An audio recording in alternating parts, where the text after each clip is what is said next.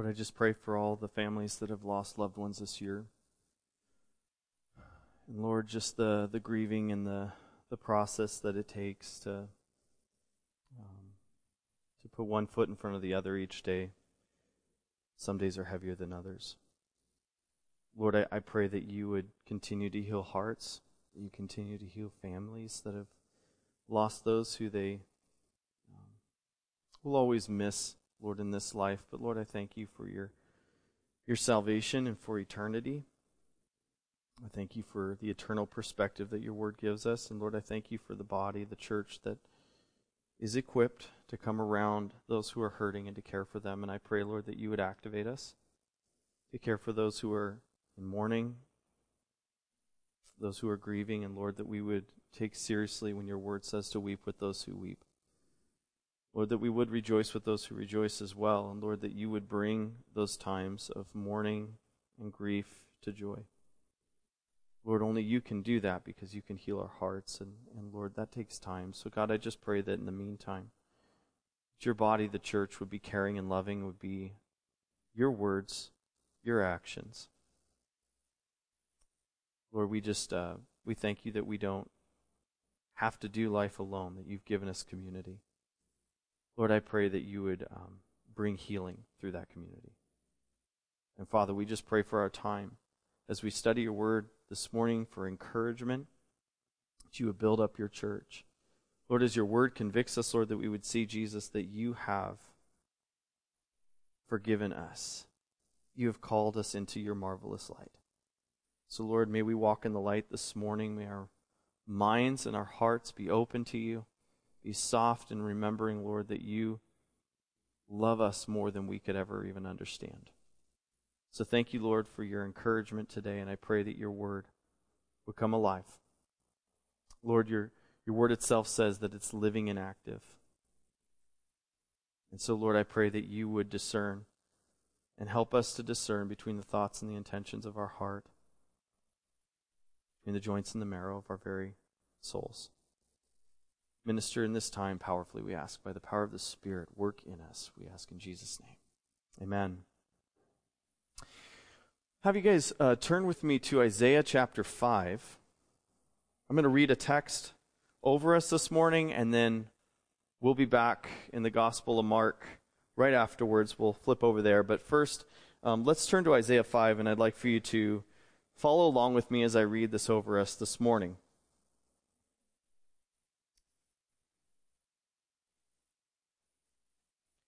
What we're going to read as you turn there, and it's going to be the first 7 verses of Isaiah chapter 5, is entitled The Song of the Vineyard. And this echoes in our text in Mark chapter 12 this morning. I felt like it would be a really good idea for us to begin our time by looking at the Old Testament basis for a parable that Jesus is going to tell in Mark chapter 12. Isaiah records this in chapter 5, beginning in verse 1. I will sing about the one I love, a song about my loved one's vineyard. The one I love had a vineyard on a very fertile hill. He broke up the soil, cleared it of stones, and planted it with the finest vines. He built a tower in the middle of it, and even dug out a winepress there. He expected it to yield good grapes, but it yielded worthless grapes. So now, residents of Jerusalem and men of Judah, please judge between me and my vineyard. What more could I have done for my vineyard than I did? Why, when I expected a yield of good grapes, did it yield worthless grapes? Now I will tell you what I'm about to do to my vineyard. I will remove its hedge, and it will be consumed. I will tear down its wall, and it will be trampled. I will make it a wasteland. It will not be pruned or weeded. Thorns and briars will grow up. I will also give orders to the clouds that rain should not fall on it. For the vineyard of the Lord of armies is the house of Israel, and the men of Judah the plant he delighted in. He expected justice, but saw injustice. He expected righteousness, but heard cries of despair. Let's turn to Mark chapter 12 this morning.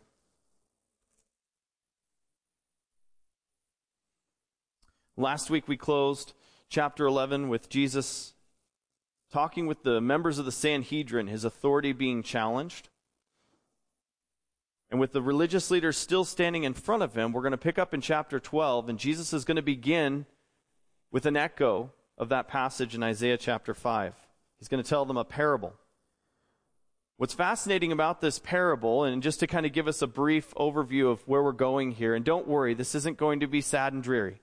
This will be encouraging in the end, because we're his body, the church. But we have to be true to the text, and we have to look at what it says here. And here's something that's interesting to understand. Whenever we see Jesus begin to teach with parables, an understanding of parables is essential for us if we want to understand what he's talking about. And if you want to understand what Jesus says when he speaks parabolically, you're seeking to understand about 35% of his recorded sayings. 35% of what Jesus is recorded as saying was spoken in a parabolic manner. He was using parables. And it's important for us to remember this, that parables are not merely just the illustrations for Jesus' teaching. They are the teaching. The parables are the teaching of Jesus. And so when you read a parable, it's not intended to be something that leads us into this nebulous place of not understanding. In fact, we are called by the Spirit to listen and to understand how it applies to our lives. Now, most parables, for most of them, the meaning isn't found in searching through every detail. Lots of people have gotten into trouble doing that. The idea is not to dig into every detail of a parable. They're not designed to be read. They're designed to be spoken. And so it's better to hear a parable said than it is to read it and dissect it because of the nature of that style of teaching. The meaning would flash out at the listener as they spoke. That was the intention of the parable. And for that reason, most parables shouldn't be treated as allegory. But before us here in Mark chapter 12 this morning is an exception. And I love exceptions. And Jesus isn't all about doing things the same way all the time, is he? I mean, if you really think that, go back through his healings. And you'll see how uniquely he healed people. Jesus will mix things up every now and then. And most parables shouldn't be treated as allegory. But we know that this one is an exception to that. And here's why. It echoes so strongly of Isaiah 5, we know that Jesus is correlating to an Old Testament passage of Scripture. That's why I wanted to read it ahead of time. But it also is revealed that not only does this have a connection to Old Testament teaching in more than just one place, but something very important happens at the end of this parable. And I'm going to cheat, and I'm going to read to you verse 12 before we read the parable. You ready for me to cheat? It says this of the religious leaders. They were looking for a way to arrest him, but feared the crowd because they knew he had spoken this parable against them. Something unique about this parable. The religious leaders know what Jesus is talking about. They know what he's referring to. This has strong allegorical ties, and the meaning is revealed to them. He is calling them to account. And he's revealing to them the truth that the Old Testament scriptures began teaching, and Jesus, as always, is fulfilling that Old Testament scripture with the reality of the truth of who he is. And so, this parable is fun and unique and interesting. And for us believers, we can look at it and say, all right, we can actually see characters within this. The message it contains for us who are listening, and we can see how it applies. And I'm going to outline some of those different characters for us. I'm going to show you what Jesus is calling our attention to, and then we'll talk about how it applies to us. Sound good? Great. Mark chapter 12. Let's begin in verse 1. We'll read down through that first verse that I read for you, through verse 12.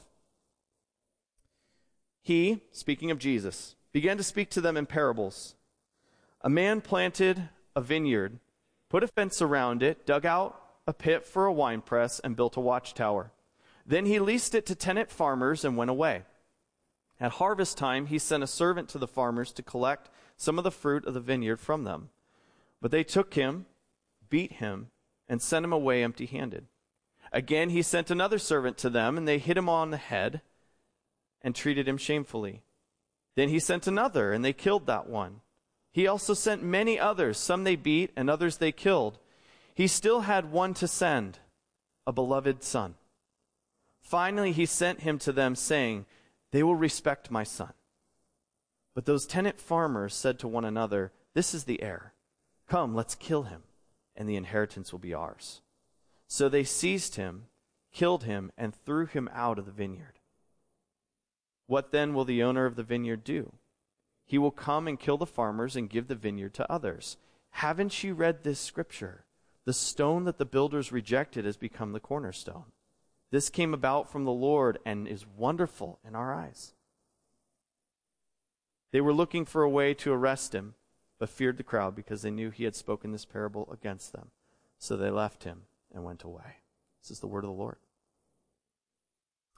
To help visually, I'm going to outline the characters for you and show you the connection to these pieces of this parable that Jesus is telling that works much more like an allegory than many parables. As you look at the parable in front of you, and as you start to work your way through it, you notice that it begins with a man who planted a vineyard, and this would be God the Father. Then you notice that there's a vineyard. That would be the people of Israel. You see the tenant farmers. That would be the rulers of Israel. The servants, you probably identified this right away if you know your Old Testament, would be the prophets. Some they beat, some they killed. And then the son, I think, the hero of our story, would be Jesus. And so here's the outline of what Jesus is doing inside of this parable. Here are the characters that are in play. And it's interesting to me that as we look at the great care that the man who planted the vineyard, that being God the Father, notice how he established his vineyard. It was given every necessary provision. There was nothing that this vineyard lacked. It was completely as it should be and prepared to be tended by these tenant farmers. There was a wall to mark out its boundaries, and that keeps out robbers, and it defends it. There's a wine vat. In a vineyard, there's a wine press, which the grapes were trodden under feet, and then beneath that, if you dug it out, there was a wine vat that juice would then press into. So it's equipped fully to produce the fruit of the vine. There's a tower. And in this, the wine was stored, the cultivators had their lodging, and this is a tower to keep watch from to, again, prevent robbers at harvest time. So God has prepared this vineyard in such a way that it's not lacking anything. It has everything that it needs.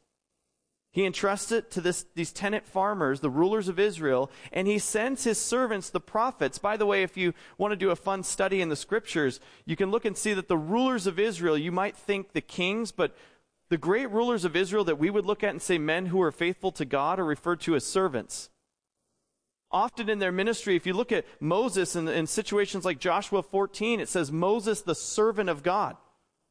And then you see David, even in 2 Samuel chapter 3, it says David, the servant of God. Even though they were considered rulers, they still were serving the people on behalf of the Lord. Here, the servants, primarily focusing on the prophets, came to collect the fruit, or in this case, to prove the fruit, to see if there was any. The prophets were a challenge against the monarchical reign. They were a challenge against corrupt leadership. They would call them account to God. They would come and say, where is the real fruit that God deserves from his vineyard that ought to be reaped? Remember, we as the church understand this because we want the Lord to receive all the worship that he's worthy of in this world. That's what we're here to do. We're here to do the work that he's called us to do, and by his Spirit, he would produce fruit in our lives that he's worthy of, that will worship him. So the servants, the prophets, came, and they came to see and to prove what was really happening in the vineyard, and they were abused. Some were killed. And finally, as the parable continues on, the man who planted the vineyard, God, says, there's one more to send, and that's my son. And Jesus brings the reality of this story, of this parable, right into the present. Because standing before them is this son, calling them on account of the fruit. And remember this, all of this done with the visual of the fig tree. The fig tree that was cursed, that didn't have buds on it, that wasn't producing fruit, and the lack of fruitful worship that Jesus had cleansed the temple of. All of this is in the backdrop. Jesus is just continuing to build off of what he's already taught them. The parable ends with the son being put to death and cast out of the vineyard. Where was Jesus crucified? It wasn't in Jerusalem. It was outside of town. They would have moved him outside of the walls to do this. He's killed and he's violently thrown out of the vineyard that his father planted. The parable ends in verse 9 with the owner, God, bringing justice upon the farmers, the rulers, and alludes to the upcoming gospel mission to the Gentiles. He will give the vineyard to whom in verse 9? Well, it says this, he will give it to others. And he alludes to this ministry of the Gentiles that's forthcoming after his death and resurrection. It's a fascinating parable. And I think it's pretty straightforward to understand. It's worth noting that even on the spur of the moment, the hearers, as evidenced by their response, were able to identify these characters and scenes because the thoughts and the pictures were familiar to them. They identify the factors in play and understand what Jesus is saying. But we need to look at something a little bit more closely. Because this parable doesn't just reveal the truth about God, his people, his prophets, his son, and how this is all played out up until the days of Jesus. This parable reveals the character of God to us. And here's how. We can't miss this. This parable reveals 4 truths about God. The first is this, is God is generous.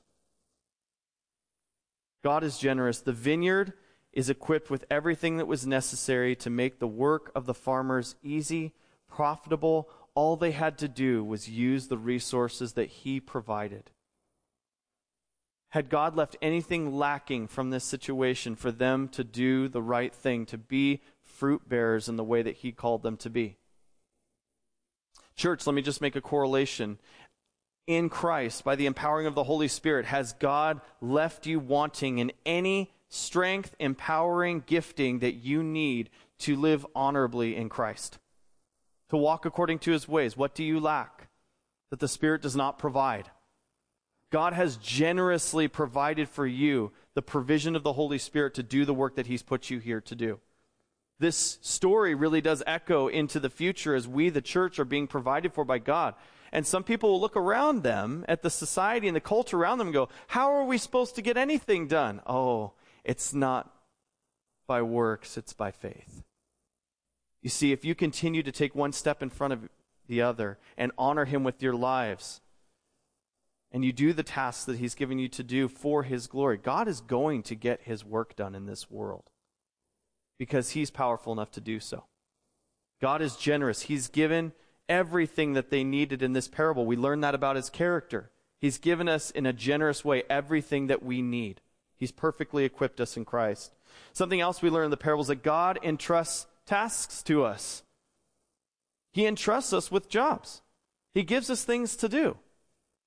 God allows us the freedom of choice to go about the work he's given us within his parameters. You notice that there's not this massive golden slate on the wall of the vineyard that tells them, first you do this, then you do this. No, he just provides the situation that is set and ready and not lacking anything and says, go for it. Go to work. Think about how little instruction. Go back to the Garden of Eden.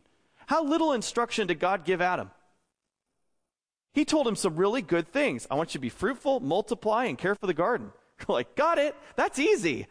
Right? Like, that sounds great. You guys, you realize that God entrusts tasks to us, but I think so many times we almost look at that as a bad thing when it's the work that God's given us. It's supposed to be a blessing to us to do it. It's a blessing to be entrusted with the task that God has called us to do.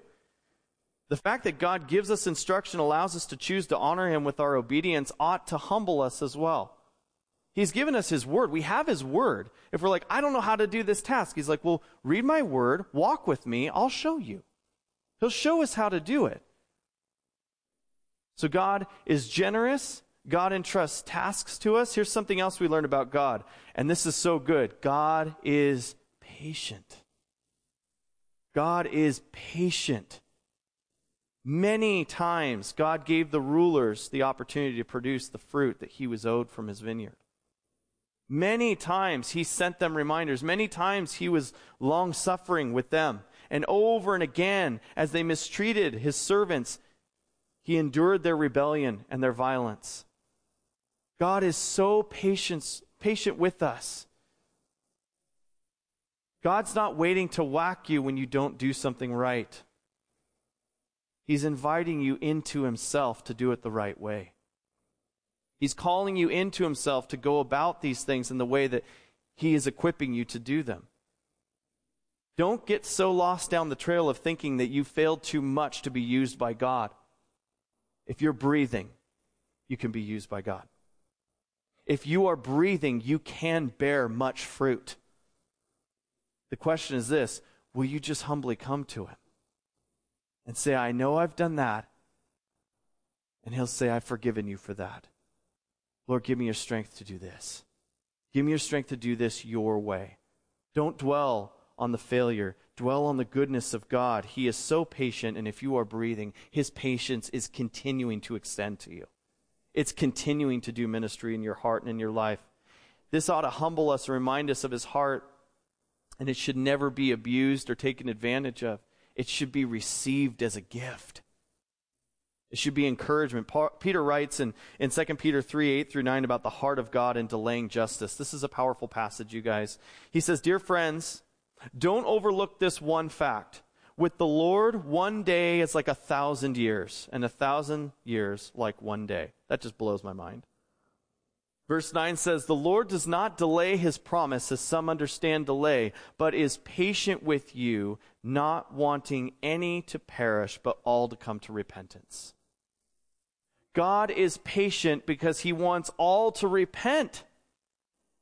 He doesn't take joy. If you read in Ezekiel, it says, God's like, do you think I take joy in the death of the wicked?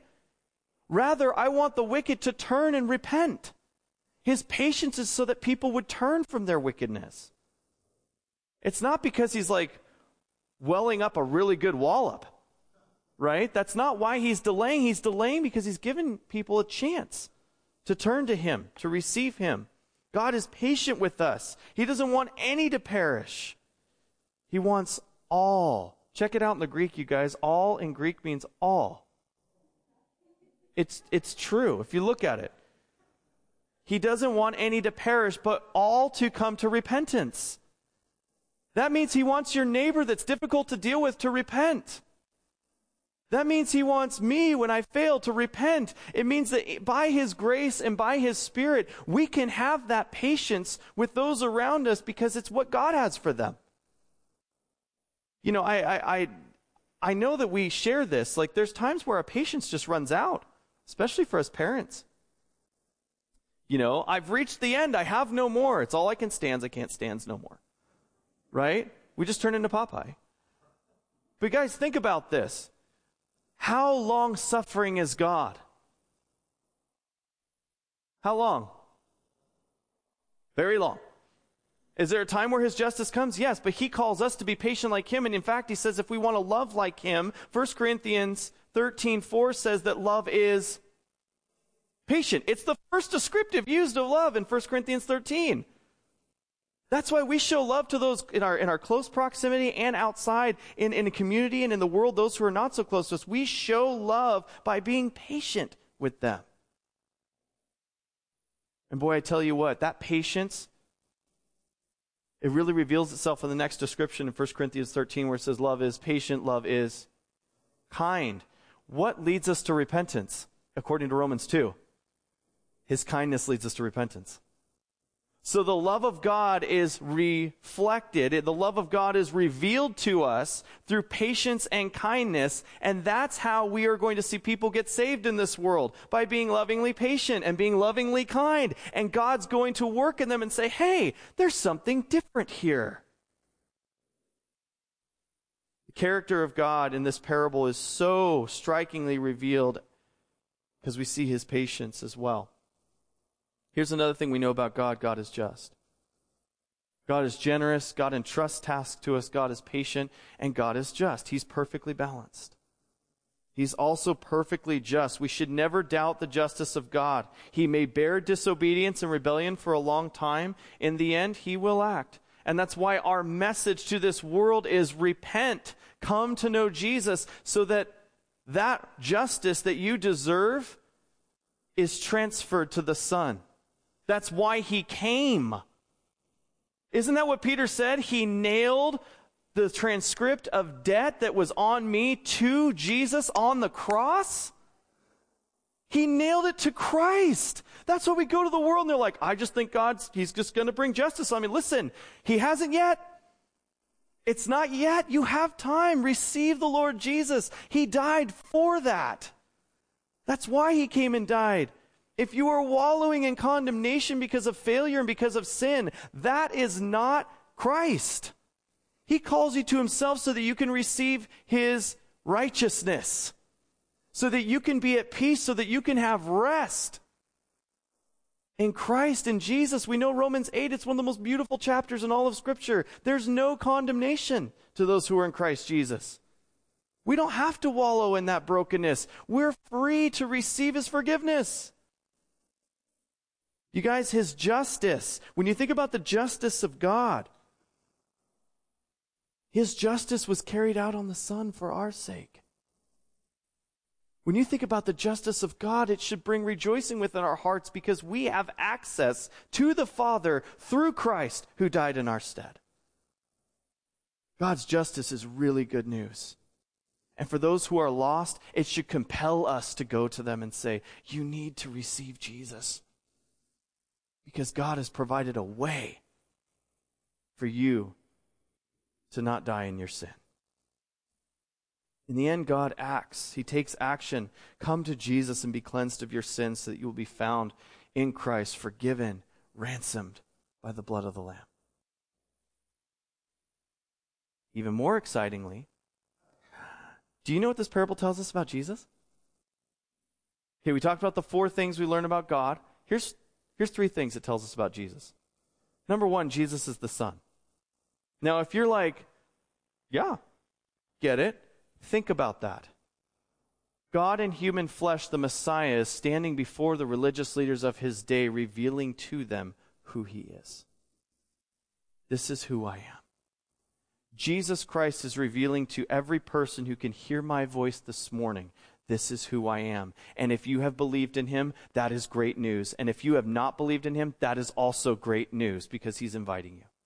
Jesus is the Son. He deliberately separates himself from the prophets who are represented by the servants. In him, God's last and final word has been spoken, which is a direct challenge to religious leaders who reject him. Because Jesus is claiming to be the Messiah because it's upon him that they want to pour out their contempt. They've already been plotting his death. And he says in the parable, these tenant farmers put the son to death. He's warning them beforehand. There's an opportunity there to repent. Jesus is presenting himself as an opportunity for them. Jesus is the Son. He is the final word that God has given to us. And there is no other name under heaven that's been given to men by which we must be saved besides the name of Jesus. And Jesus says, it's just me. I am the way, the truth, and the life. No one's come to the Father except through me. And you know what's amazing about that? Don't think narrow. That doorway was shut. A lot of people are like, boy, that's just so narrow-minded. It's like, no, there is a way. See it from the other direction. Jesus has provided a way to be righteous before God. There is a way. It's a message of hope. It's a message of grace. Jesus very clearly demonstrates he is the Son. Jesus also, the second thing that we learn about Jesus in this parable, he knew he was going to die. Jesus knew he was going to die. As he's consistently reminded the disciples, he's told them, I'm going to Jerusalem, I'm going to be handed over, I'm going to die, and I'll rise on the 3rd day. He's been warning them as they go. But here he reveals it to the religious leaders. Now they know, I'm going to die. The Son will be killed. In the same minute that they're being given opportunity, Jesus is stating the fact. He knows where he's going. He reveals to them what's going to transpire. They're going to put him to death.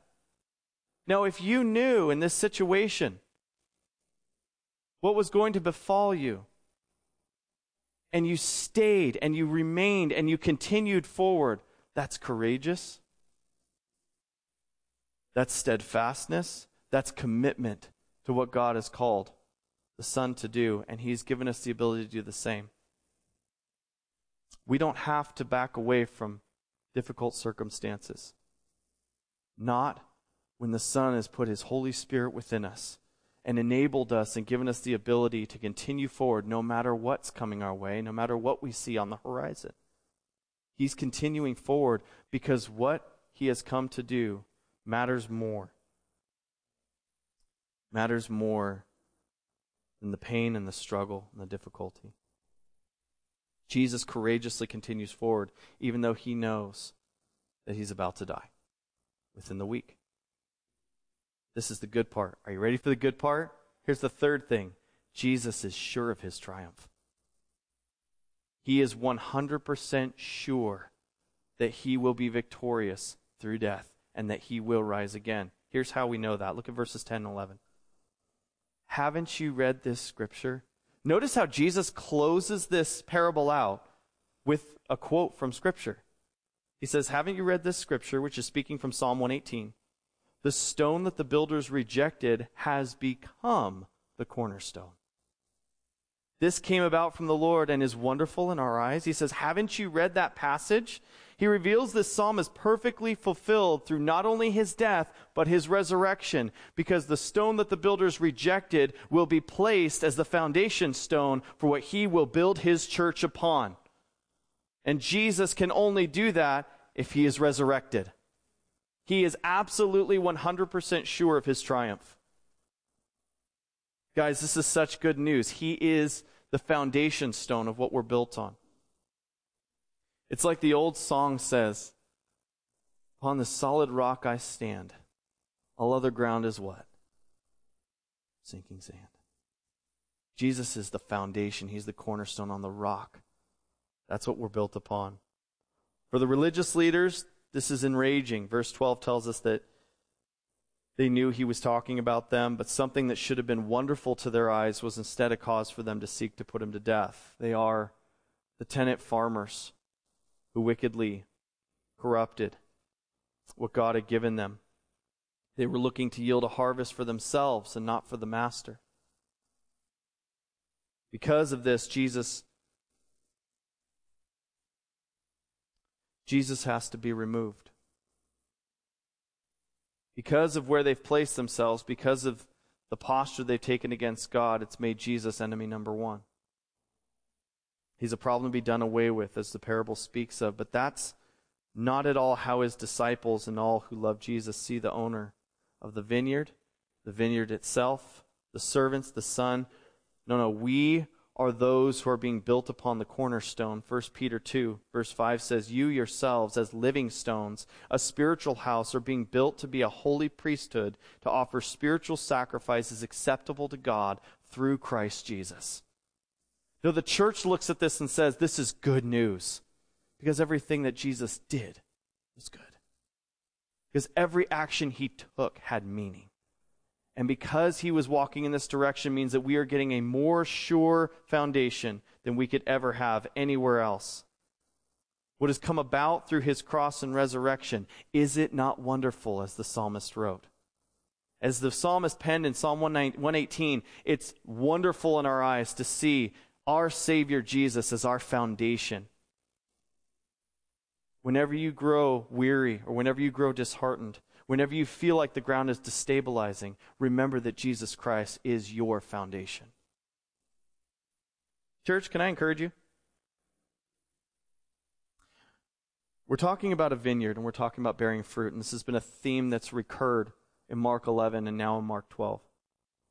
The fig tree, the temple cleansing, understanding the fruit borne by true worship, sourced in our faith in God. Remember that statement that Jesus made to his disciples as they were looking at the fig tree withered, and he says, have faith in God.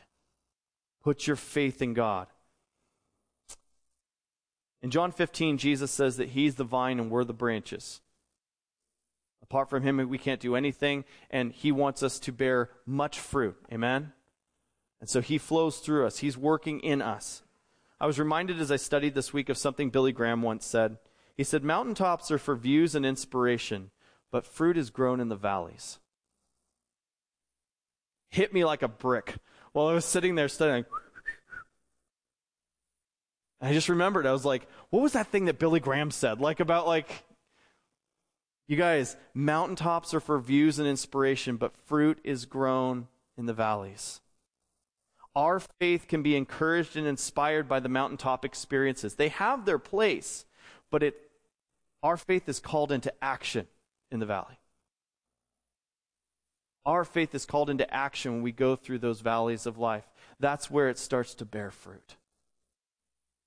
That's where the fruit will be sown and grown. It's in the valleys that we entrust ourselves to the shepherd, as the psalm writes in Psalm 23:4. Even when I go through the darkest valley, I fear no danger, for you are with me. It is there, he says, your rod and your staff, they comfort me.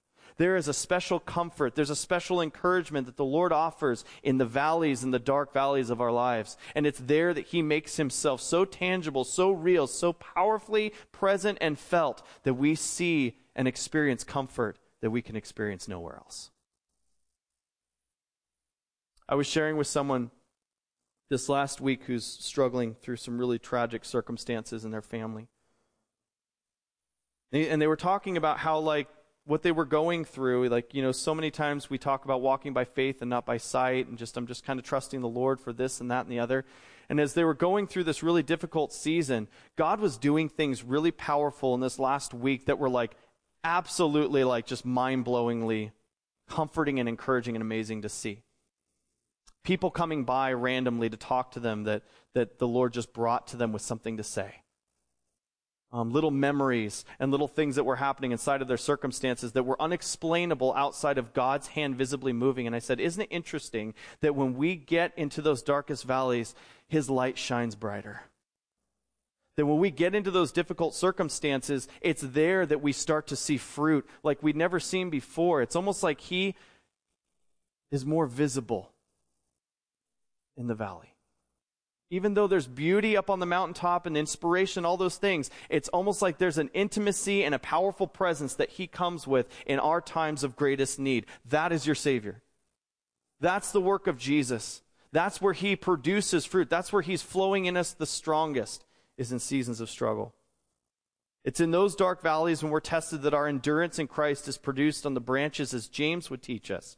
In James chapter 1, verses 2 through 4, it says, "Consider it a great joy, my brothers and sisters, whenever you experience various trials, because you know that the testing of your faith produces endurance. And let endurance have its full effect, so that you may be mature and complete, lacking nothing." What brings that about? The testing of our faith. Difficulty.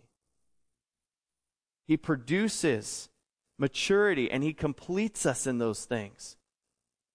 We wouldn't be who we are without the struggle, and we wouldn't be where we are without the shepherd. Never forget that. We wouldn't be who we are without struggle, and we would not be where we are without the shepherd. And he is with us. Fruit is grown in the valleys, but because he is the vine and we are the branches, we entrust ourselves to the Father, who not only planted the vineyard, not only planted this place and put us where we are, but also is the one who comes along and prunes. He's the gardener. That's what Jesus says in John 15. He says the Father comes and he prunes. He actually clips things away and keeps us producing well, enabling us to produce even more fruit than we could ever imagine for his glory in this world. And he gives us his Holy Spirit as part of that sanctifying walk that we take day by day. As I look at a parable about God's people's failure to be faithful to him, I see hope that through Christ we can be faithful to him because of his Spirit, because of what Jesus has done in our hearts and in our lives. Because our hope isn't in this world. Our hope isn't in what we can accomplish. Our hope is in eternity in Christ. This morning, we get to share communion together. It's a family meal. It's something that we get to share as his sons and his daughters. It's something that unifies us. It's something that as we remember, Jesus says, when you do this, do it in remembrance of me. That remembrance is not just mental recollection. In fact, it's calling the power of God and the work of his Spirit into the present, saying, empower us and encourage us and give us the ability to go forward and live as your body now. Communion is a powerful thing that we get to partake in together. It shouldn't be done lightly. But I also want to remind us all of this as we get ready to take it, of the words of Dietrich Bonhoeffer when he said, the Lord's Supper is an occasion of joy for the Christian community. This is a joyful celebration of all our Savior has done. Reconciled in our hearts with God and the body, we are receiving the gift of the body and blood of Jesus Christ. And receiving that, we are going to receive forgiveness, new life, and restoration. Maybe that's something that you need to be reminded of. And by reminding, I'm saying it in the way that Jesus said it. When he said, remember me, I want to call into present for you to receive his forgiveness. To look to Jesus and say, I've fallen short. Please forgive me, and to remember that when you confess your sin, he's faithful and just to forgive you your sin and cleanse you of all unrighteousness. This is a time of cleansing amongst the body. It's not just individual. This is a community thing. This is a belonging thing. So together as a church, we come to Jesus this morning and we just ask that he would make us one. Break down the walls of disunity and bind us together as his body. And thank him for his forgiveness. And ask him for restoration. And ask that he would use us in this community and in each other's lives for his glory. Worship team, come on up. I'm going to pray. And those who are serving communion, you can come forward as well. And we're going to sing for a bit while we hand out the elements for communion, and then we'll take them together. So hold on to them once you have them, and we'll walk through that together after we sing for a bit. Father, as we just take the opportunity this morning, we want to thank you for sending your Son. We want to thank you for your patience. We want to thank you for your justice and all the things that we saw, your character and your word. God, this is why it's so good for us to read your word, because we see your character. We see who you are. And God, I pray that as we understand that and as we ask for your Holy Spirit to come into us and to be at work, Lord, we want to press towards being a unified body, and we recognize that we must confess sin as a body. And Lord, as a church, if there is anything that is in between us right now, if there's any walls that have been built up in between us, would you break those down, forgive us of disunity, and bind us together as your church? Lord, would you just pull us together so that we can sing your praises? Lord, so that we can celebrate communion, Jesus, because it is by your wounds that we have been healed. And we celebrate that this morning by taking communion. So before we take the bread that represents your body, and before we take the cup that represents your blood, Lord, would you just give us in our hearts as we sing, as we pray, as we prepare, a unity. Unify us as your church. Jesus, as we sing, would you just be glorified and would you be honored by our worship? And Lord, thank you for time this morning to celebrate your faithfulness to this church, to celebrate your faithfulness to us and to our families. Lord, we just want to celebrate, Jesus, you. And Lord, when you return, when you come again, we, your church, are so ready to see you. We're so ready to receive you. And Lord, to be received by you. Lord, thank you that we are your bride. Thank you, Lord, that you will not come for your church and receive a cold welcome as you did at the hands of these tenant farmers. But Lord, you, Jesus, your church, we're ready. We are ready to be with you forever. You're all we want. You're the love of our lives. And so be glorified, Lord, as we worship, as we take communion this morning together.